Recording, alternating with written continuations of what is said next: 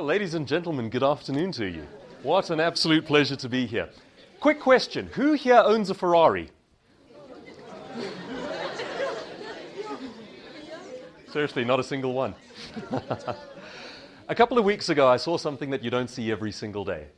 It was an accident between a Ferrari and a VW Golf. By the time that I arrived, the VW Golf was on one side of the road, and it was a little shorter than it was meant to be originally.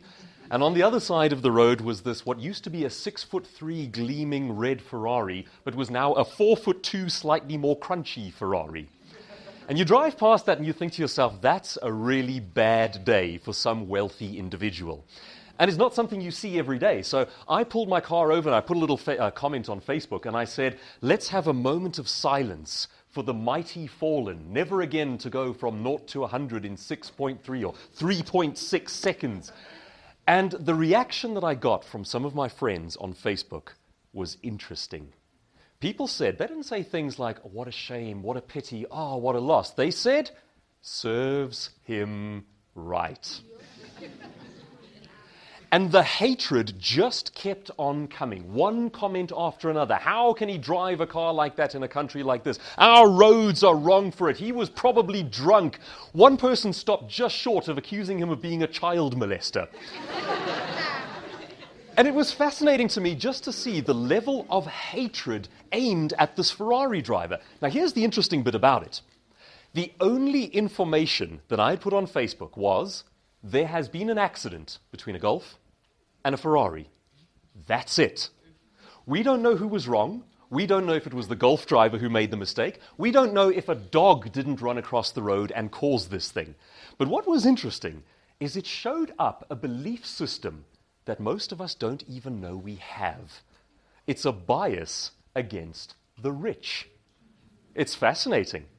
Now, in a room like this, we are all studying and working toward building careers, building futures, becoming high net worth individuals. Let me ask you a question. Do you reckon you can become a high net worth individual at the same time as hating wealthy people? It's a self-limiting belief, and it actually gets in the way. But what's fascinating is that the kind of thinking that is handed down to us from generation to generation is invisible. It was once beautiful, wasn't it?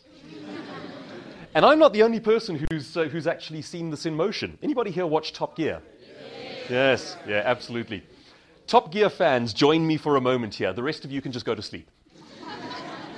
Jeremy Clarkson says, in the United States, you watch a person drive by in a Bentley, and the reaction is, one day I'll be in one of those. And he says it's different in Britain. He says in Britain, you watch a guy drive past in a Bentley and you say, one day I'll have him out of that. That's a bit more sinister, isn't it? A little bit darker. And it's really interesting because particularly in South Africa, we have spent decades trying to unravel a belief system about racism that's been handed down from generation to generation. But we are not aware of other beliefs that are handed down to us, particularly beliefs about wealthy people. And here we all are chasing these goals and chasing these lives while at the same time feeling uncomfortable about talking about money or talking about wealthy people as though they are obviously evil, they come from the devil. Let's take a look at how this thinking is created, how it's generated, how it's handed down from generation to generation, and how it can stop you from achieving your goals. The point is to unravel it, get it out of our minds, excise it, be rid of it, be free of it, so that we can actually chase the goals that we have in life and become all God intended us to be. In my family, if you go back 2 generations to my grandmother, she used to work at an English manor house in Manchester. Has anyone here ever watched the show on TV, quite a mature show called Downton Abbey? Anyone seen it? No? Okay. The basic idea is you've got 2 sets of people.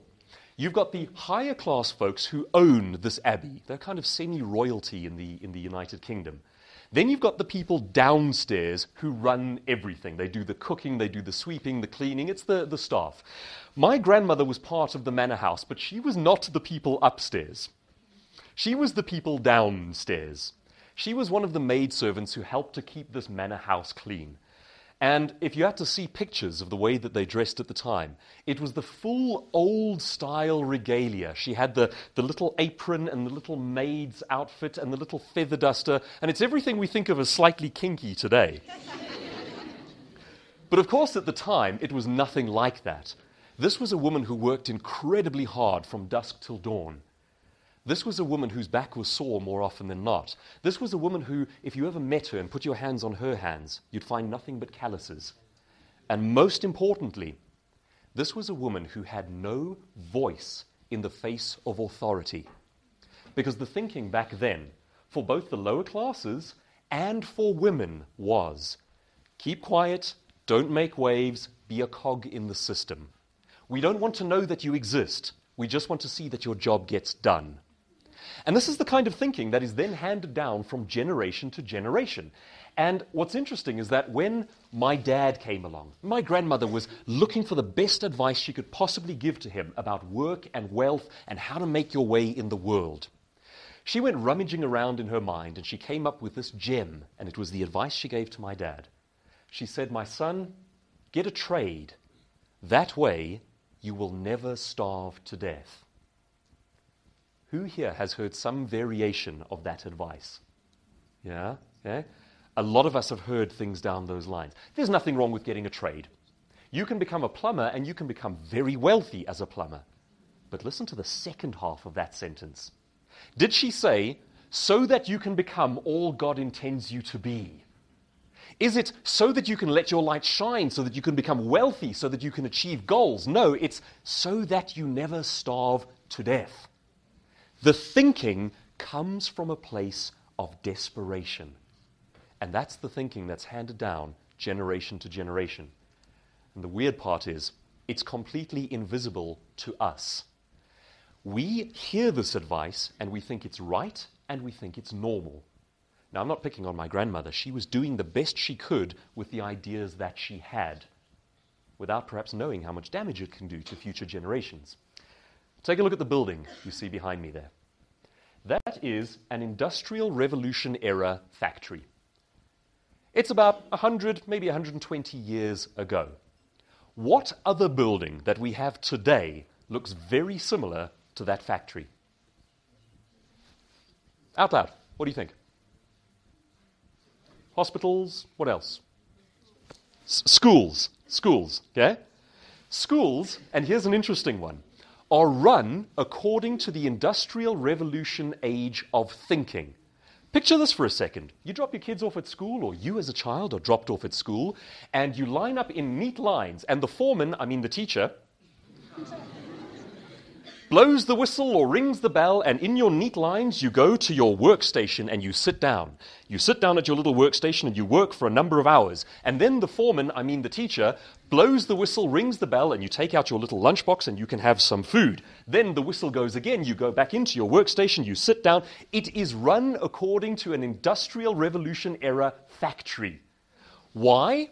Because we are training human beings to be cogs in a system. And we're still doing it. Okay?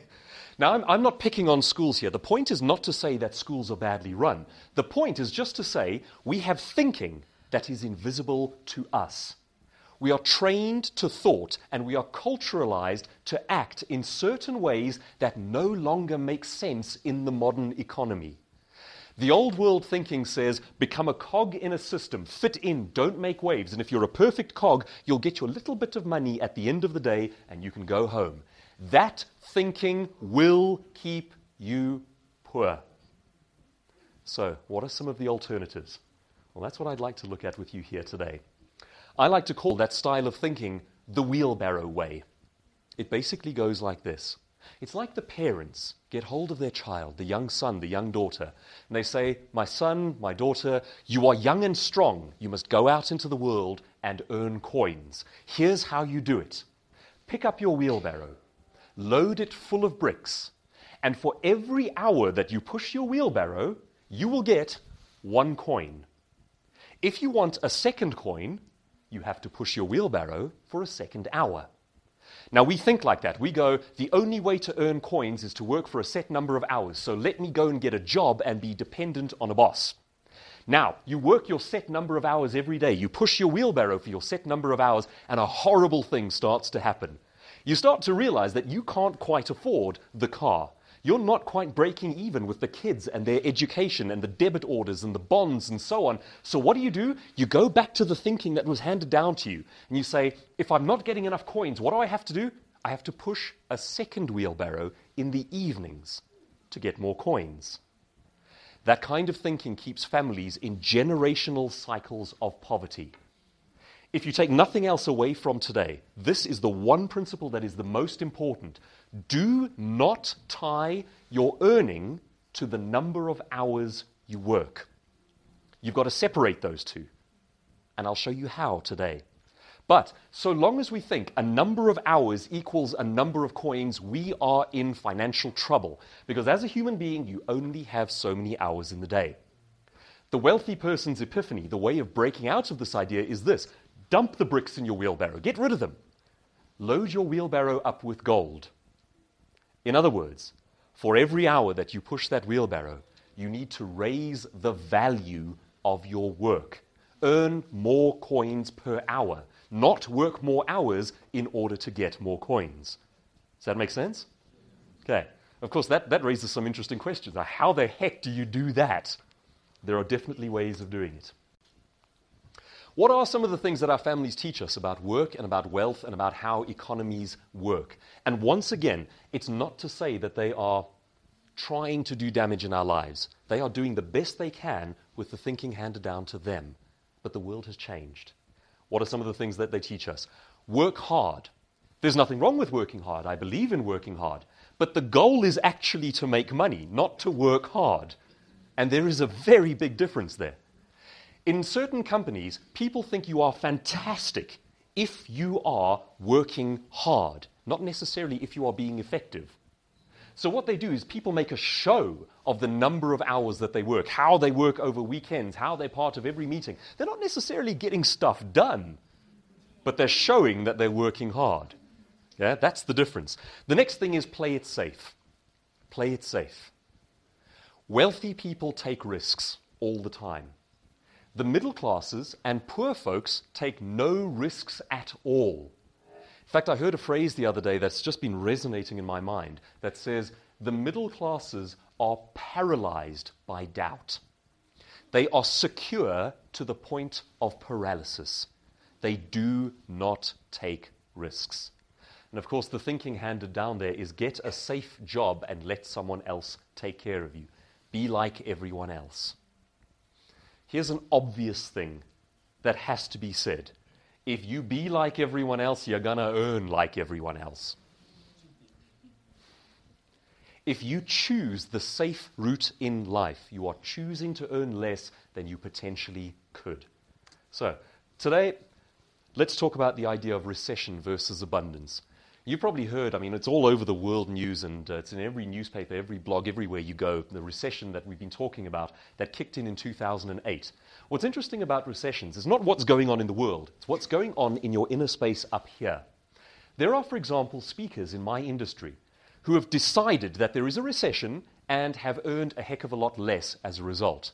Then there are other speakers. There's a particular guy in the States named Randy Gage, who said, in 2008, the world issued an invitation to go into recession, and I politely declined.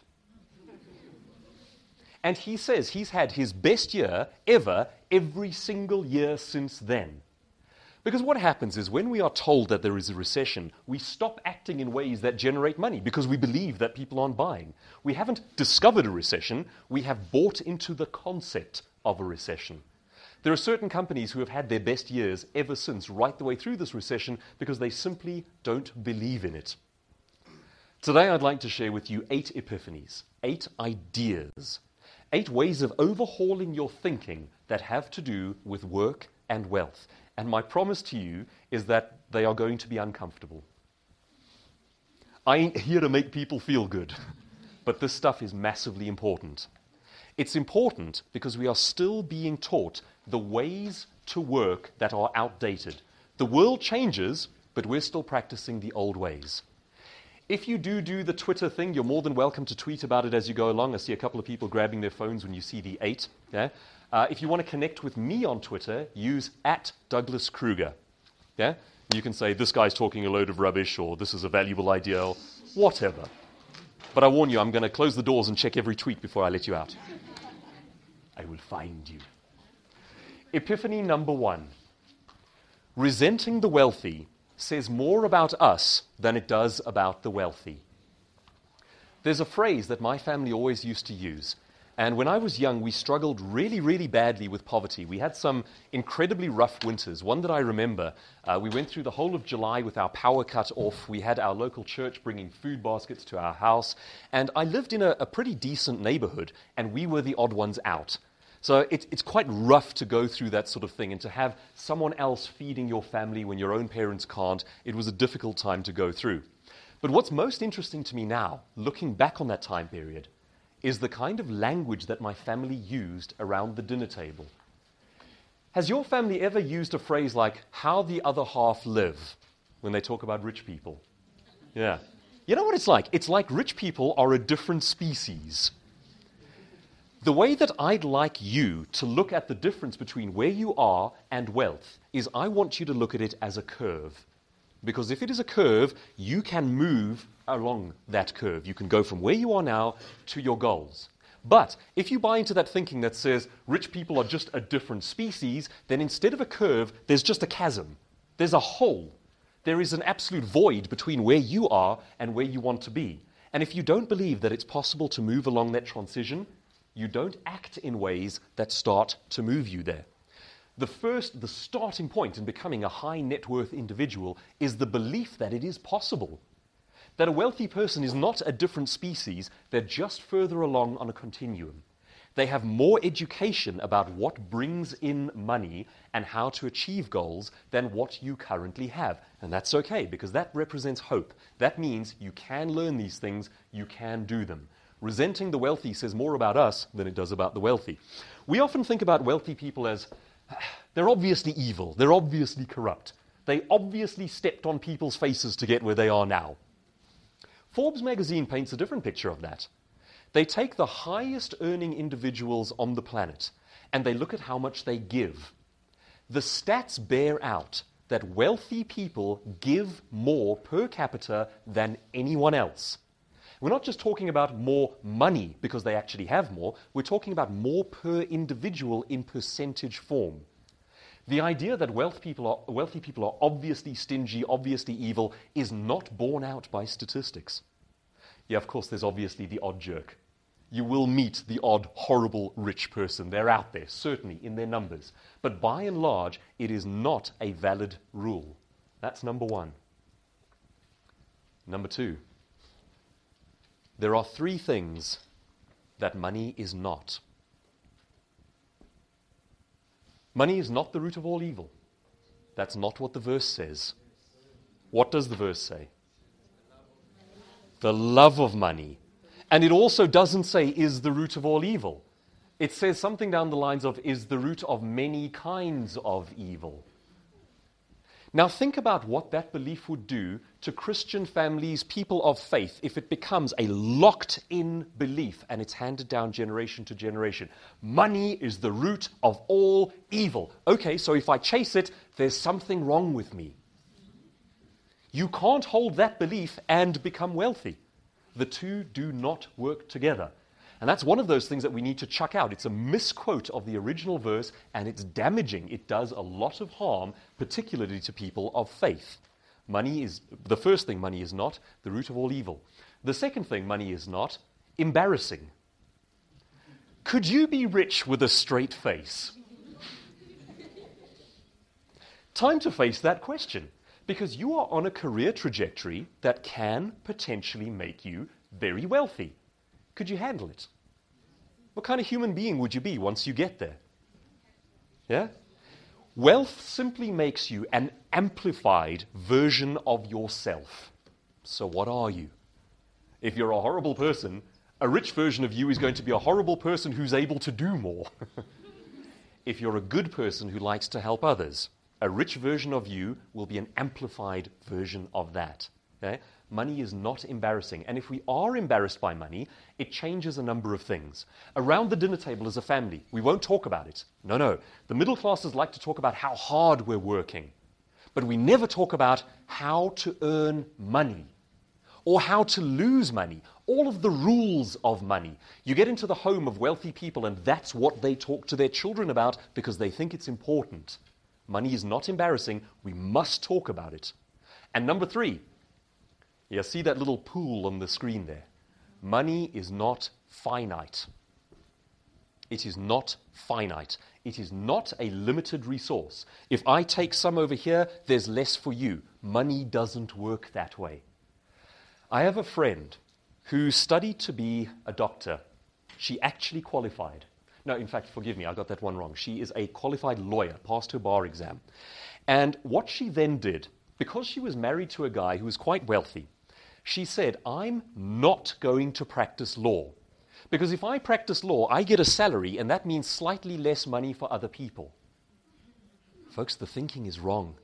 She has the world's best intentions there, but what she's actually doing is failing to contribute a little bit to the total amount of money available.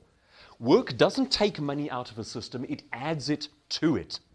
The more people we have running their own businesses, the more people we have selling, the more people we have doing stuff, the more there is for all.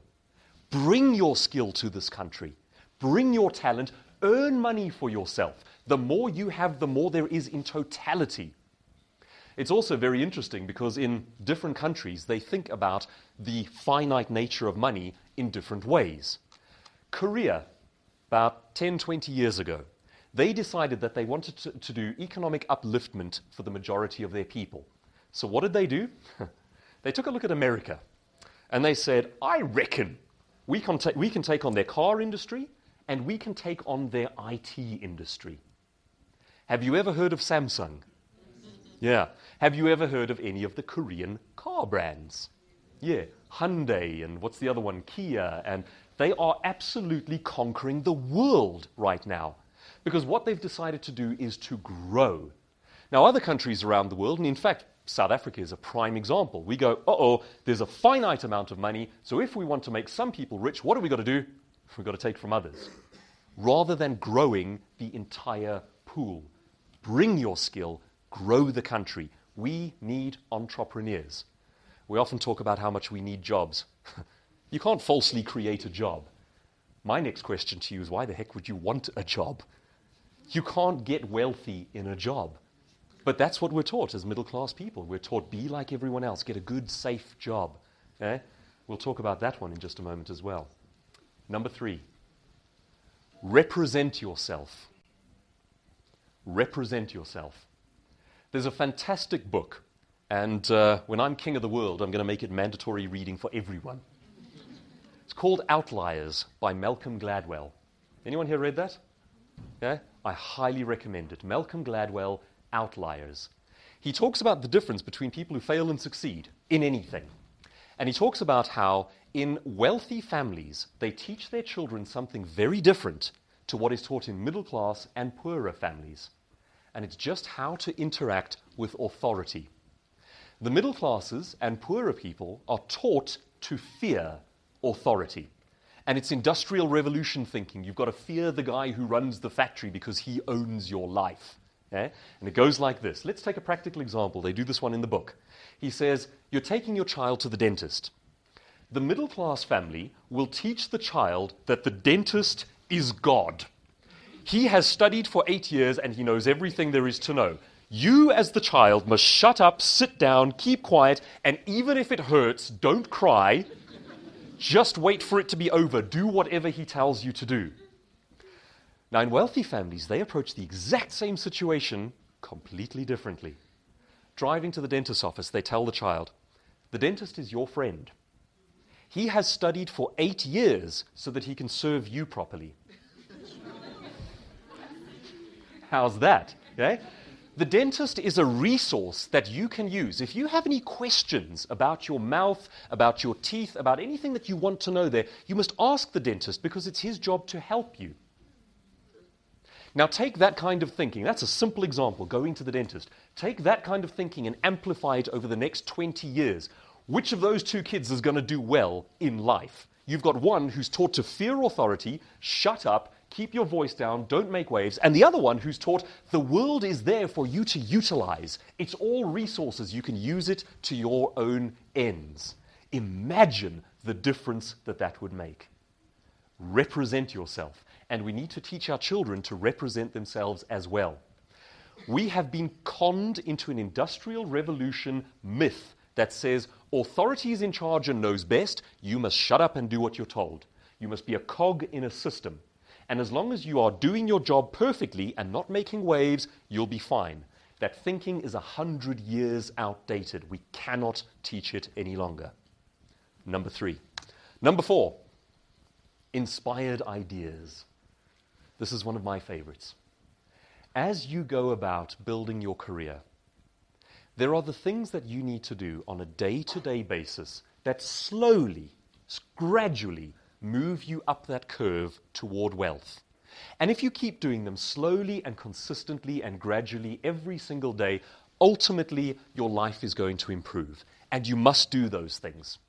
However, from time to time, we get that one inspired idea, that crazy thought, that thing that pops into our heads and we go, what if? And it's those ideas which in one go can add an extra zero to your income. You must have them, you must act on them. I'll give you a simple practical example. In 2006, I had a book published on public speaking, and it went through a traditional publisher in Cape Town.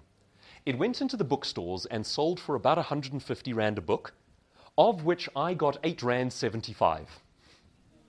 That's how much the author actually gets. Still, I was really chuffed to have this book published, and it's a bit of credibility for me as a speaker, and it did bring in some money.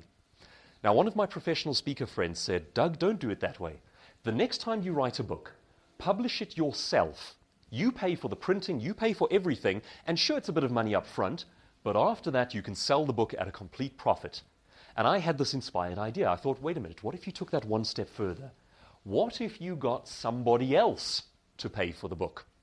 So I literally walked in the front door of one of my biggest clients, Old Mutual, Fairbairn Capital, and I spoke to one of the directors, and I said, how do you feel about giving me 150,000 Rand?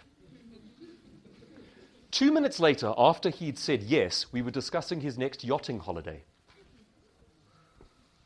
I took the chance, I tried, and it worked. He paid for 1,000 copies of 2 separate books, and I've been selling them ever since. No money down. Every book that I sell is pure profit margin. You're starting to see how thinking differently means different levels of income? You can get a salary at the end of the month, or you can do things for yourself and generate your own income with inspired ideas. Now, that's just a small one, but that brought in, firstly, it meant I didn't have to pay 150,000 Rand, and then beyond that, it meant something like 500,000 Rands worth of book sales over the years. And that's just one small thing that made a massive impact on my life. But I had to represent myself, I had to have the idea, I had to walk through the door and just have the gumption to try, to ask, to not be a cog in a system that just does its function perfectly, to be a human being with a face and a voice and thoughts, creative ideas, and an opinion. And that can change the scale of your income. That's number 4. Number 5. Number 5 is an abstract idea. Leaving the ranks of the poor may mean leaving the ranks of the poor. Does that make sense? Okay, we'll in a moment. A while ago, I was driving past a particularly poor area. It was one of these places where on the side of the road you see these dogs with this sort of ribs sticking out, and it's all dust and poverty and hardship. And, I look at that sort of thing, and it saddens me that human beings still have to live under conditions like that. You think about it, as a species, we're at the level where each of us, how many people around the room are holding personal computers in their own hands in the form of a phone or an iPad or whatever the case might be? We have that kind of technology. We send satellites out into space. We are able to take a photograph of Earth from millions of miles away and then send it back through the void and look at that picture. We have astonishing levels of achievement, and yet we still have families who don't have enough to eat every day. That's awful.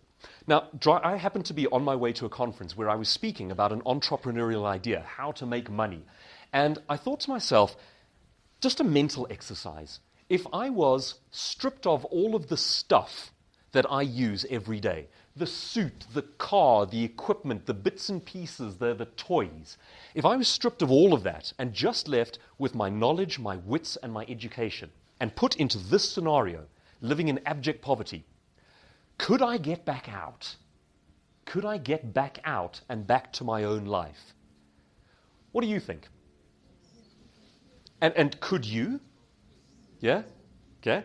Most of the people around this room are kind of saying yes. Now that's an interesting thought. Let's take that thought one step further.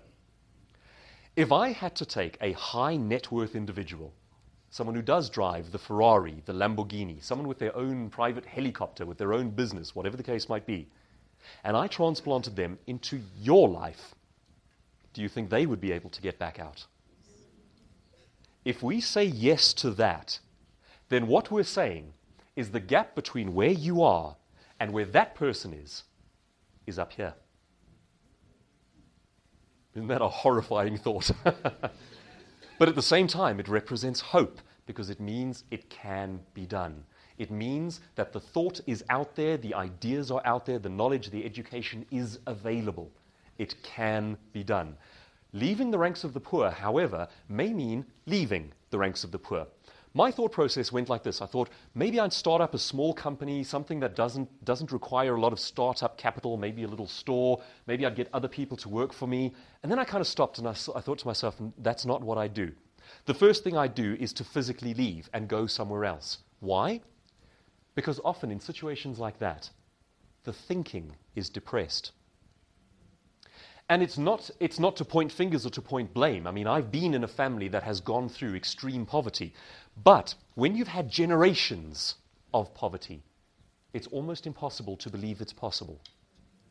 The thinking becomes depressed. There's a speaker in the States these days who has an interesting concept, and I believe it. He says, you are likely to be about as wealthy and about as successful as the average of the 5 people closest to you. Think about that for a second. Who are your closest 5? It's likely to be probably something like mom, dad, best friend, boss, teacher, something down those lines. Chances are it's those people. How wealthy are they?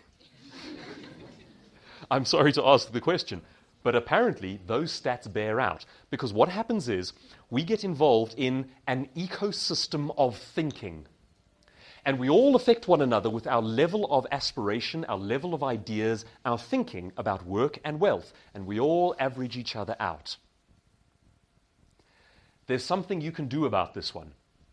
You don't have to dump your mom.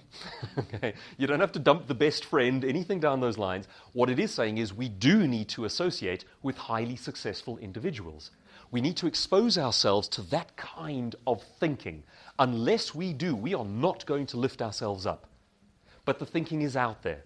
And quite often, people are quite willing to be mentors, friends, to share answers, share ideas. Sometimes they're not. It's always worth asking, worth the approach. You are likely to be about as wealthy or about as successful as the average of the 5 people closest to you. Here's an uncomfortable question. Is your state's thinking keeping you poor? Can you think of one policy, just one, that we have in this country that tries to help people but actually promotes poverty? Anyone? Social grants. Yeah. Think about it this way around. What a great idea. You've got a young mom who falls pregnant, has a couple of kids. She's on her own. She has no way of earning an income. So what we do, we give her some money. Brilliant idea. Except, then of course the opposite happens. You have a young woman who goes, you know what, I'd like some money. So I'm going to become a young mom in order to get it. Eh? Is that likely to help them to become incredibly prosperous? No. Is your state's thinking keeping you poor? Number 6. Your positioning determines your pay scale. It is not the quality of your work that determines your income. You can be the best in the world at a certain thing and be out-earned by someone who is not the best in the world. Your positioning determines your pay scale. Let's put this in very simple terms. If you're the celebrity of your industry, you're going to out-earn the non-celebrity of your industry, even if that guy's better at it than you. Let's take, for example, anyone here watch the cooking show with Nigella Lawson? Seen her on TV? Yeah, absolutely. Nigella Lawson, do you reckon she is one of the top 5 chefs in the world? No, I don't think so. Do you think she's in the top 100? I don't think so. Do you reckon she's in the top 1,000? I don't think so. So why is she out-earning all of them? Because she's Nigella Lawson. I'll give you another example. If an unknown speaker comes and stands in front of you, that person can put in an invoice with X number of zeros at the end of an hour of speaking. Richard Branson walks into the room and chats with you for 5 minutes. They will add 3 more zeros to his fee. It's not because he worked harder, and it's not because he's a better speaker. It's because he's Richard Branson. You need to be the icon, the expert, the celebrity, the big name in your industry. Now, here's where most people get it wrong. They say knowledge is everything. Knowledge is important, but you also have to bring personality. That's what Nigella Lawson is doing. She is able to speak well in front of a camera. She's pretty. She's seductive. Okay? Now, this is all the stuff that we are never taught is important. We are taught what's important is be a cog in a system. Don't make waves, function perfectly, get your job done. Imagine if Nigella Lawson did that. She'd be poor. All she'd ever do is cook in the kitchen and maybe earn like $5 once in a while. Okay? But because she brings humanity to it, she brings to it things that cannot be done by a computer, that cannot be done by a system. Anything that can be systematized, computerized, commoditized is unvaluable. We're still teaching our kids to study IT. That's a low-income future. Because there's like 2 billion other people studying IT. And most of it will be done by the computer itself like tomorrow. That's how fast it's moving. There's one of those talks on TED, the Inspirational Talks website, where a guy says, and this is quite interesting, he says the economy of tomorrow will not be ruled by people who have doctorates or who have studied IT or anything technical. The economy of tomorrow will be ruled by people who did BAs and know how to think creatively. Because a computer can't do that. It's the people who bring their personality, their humanity, who become an icon in their industry. So it's not just about how good you are technically at what you do, it's about being the human being, the face, the voice, the one we see in the media, in magazines, here on the radio. Are you an icon? That way you earn more. Number 7. This one's more for companies, but it's useful to us as well.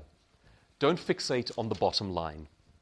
What most companies tend to do is when they think about their finances, they put 80% of their energy into saving what they have and 20% of their energy into earning more.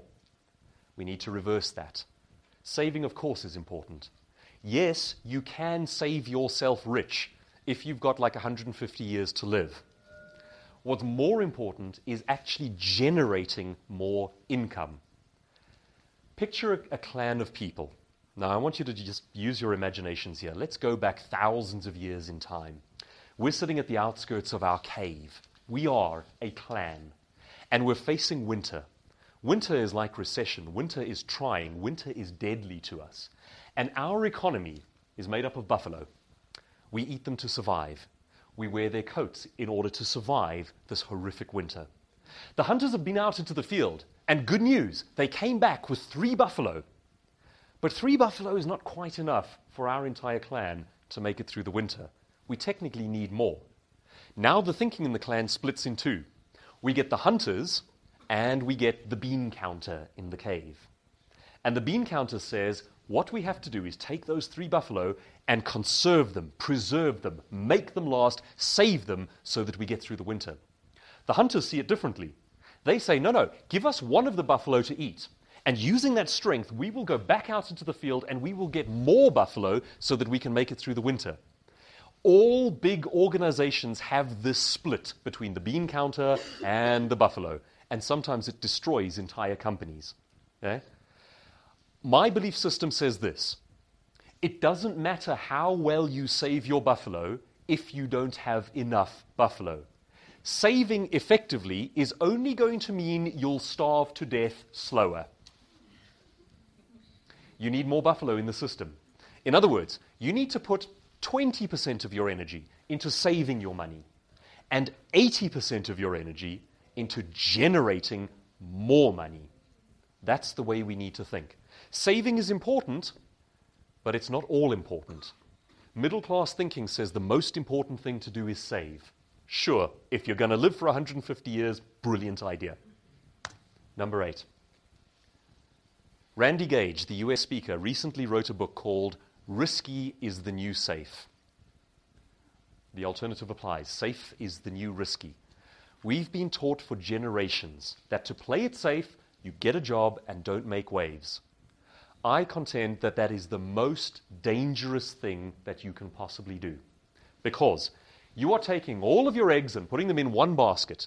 You are taking your life, your future, your career, your spouse, your children, your medical aids, your debit orders, your entire life, putting them into one basket and handing them to a person whose first concern is not your welfare. That sounds pretty dangerous to me. Also, 60, 70 years ago, people did go and get a job and work for 40, 50 years and retire safely. Does that happen anymore? Heck no, it's just not the reality. Most companies these days, if you've got a job, you have 31 days of safety. That's it. Now, let's look at this differently. People say being an entrepreneur is risky. Being your own boss is risky. Well, Forbes magazine says the only people who are wealthy are their own bosses. Okay? The next thing is, if you as an entrepreneur try 10 big, crazy, inspired ideas, and 8 of them fail, you got 2 of them working. Now you go out there and you try another 10 big, crazy, inspired ideas, and again, 8 of them fail. 2 of them work. Now you're up to 4 things that are bringing in income. You go out there, 10 big things, 8 fail, 2 more. You're up to 6 different things that are bringing in income. For myself as a speaker, I now have multiple income streams. I speak, I train, I sell books, I sell DVDs, I do media appearances, multiple streams of income, much, much safer. Risky is the new safe. Safe is the new risky. And the more we buy into the old Industrial Revolution era idea that having a boss take care of us is safe, the greater the danger we put our own lives in. Risky is the new safe. Safe is the new risky. I believe that risk aversion is one of the things that paralyzes most of the people in the middle class. Your average high net worth individual has been bankrupt 3 times. How scary is the idea of going bankrupt to you? Yeah? To them, it's a matter of course. They've tried big, crazy things. They've tried building up businesses, and they've utterly, utterly failed. But to them, it's only part of the process. And they do something interesting, and I'd like to invite you to do this. They give themselves permission to fail. Folks, today, at this early stage in your career, make that commitment to yourself. Do yourself a favor. Give yourself permission to fail. It's okay. It's only a bit of embarrassment. It's only a bit of skin off the knees. It's only picking yourself up and trying again. They think differently in California to what we think here. If a guy here started up a business and failed, banks won't touch him with a barge pole.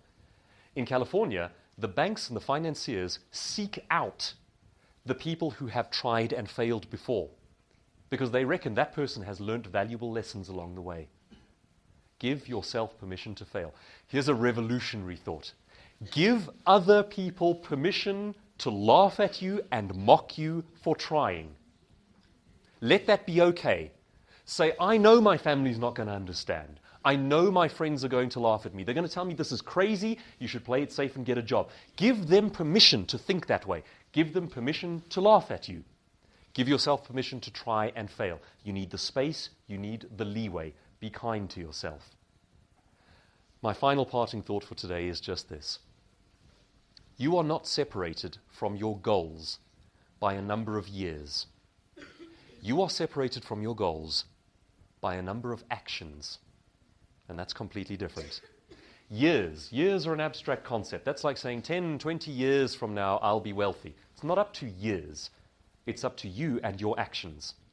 That puts the ball back in your hand. That gives you control. That gives you the power. You are not separated from your goals by a number of years. You are separated from your goals by a number of actions. The word is, as a man thinks, so is he. So, ladies and gentlemen, don't think poor. May God bless you and may you prosper.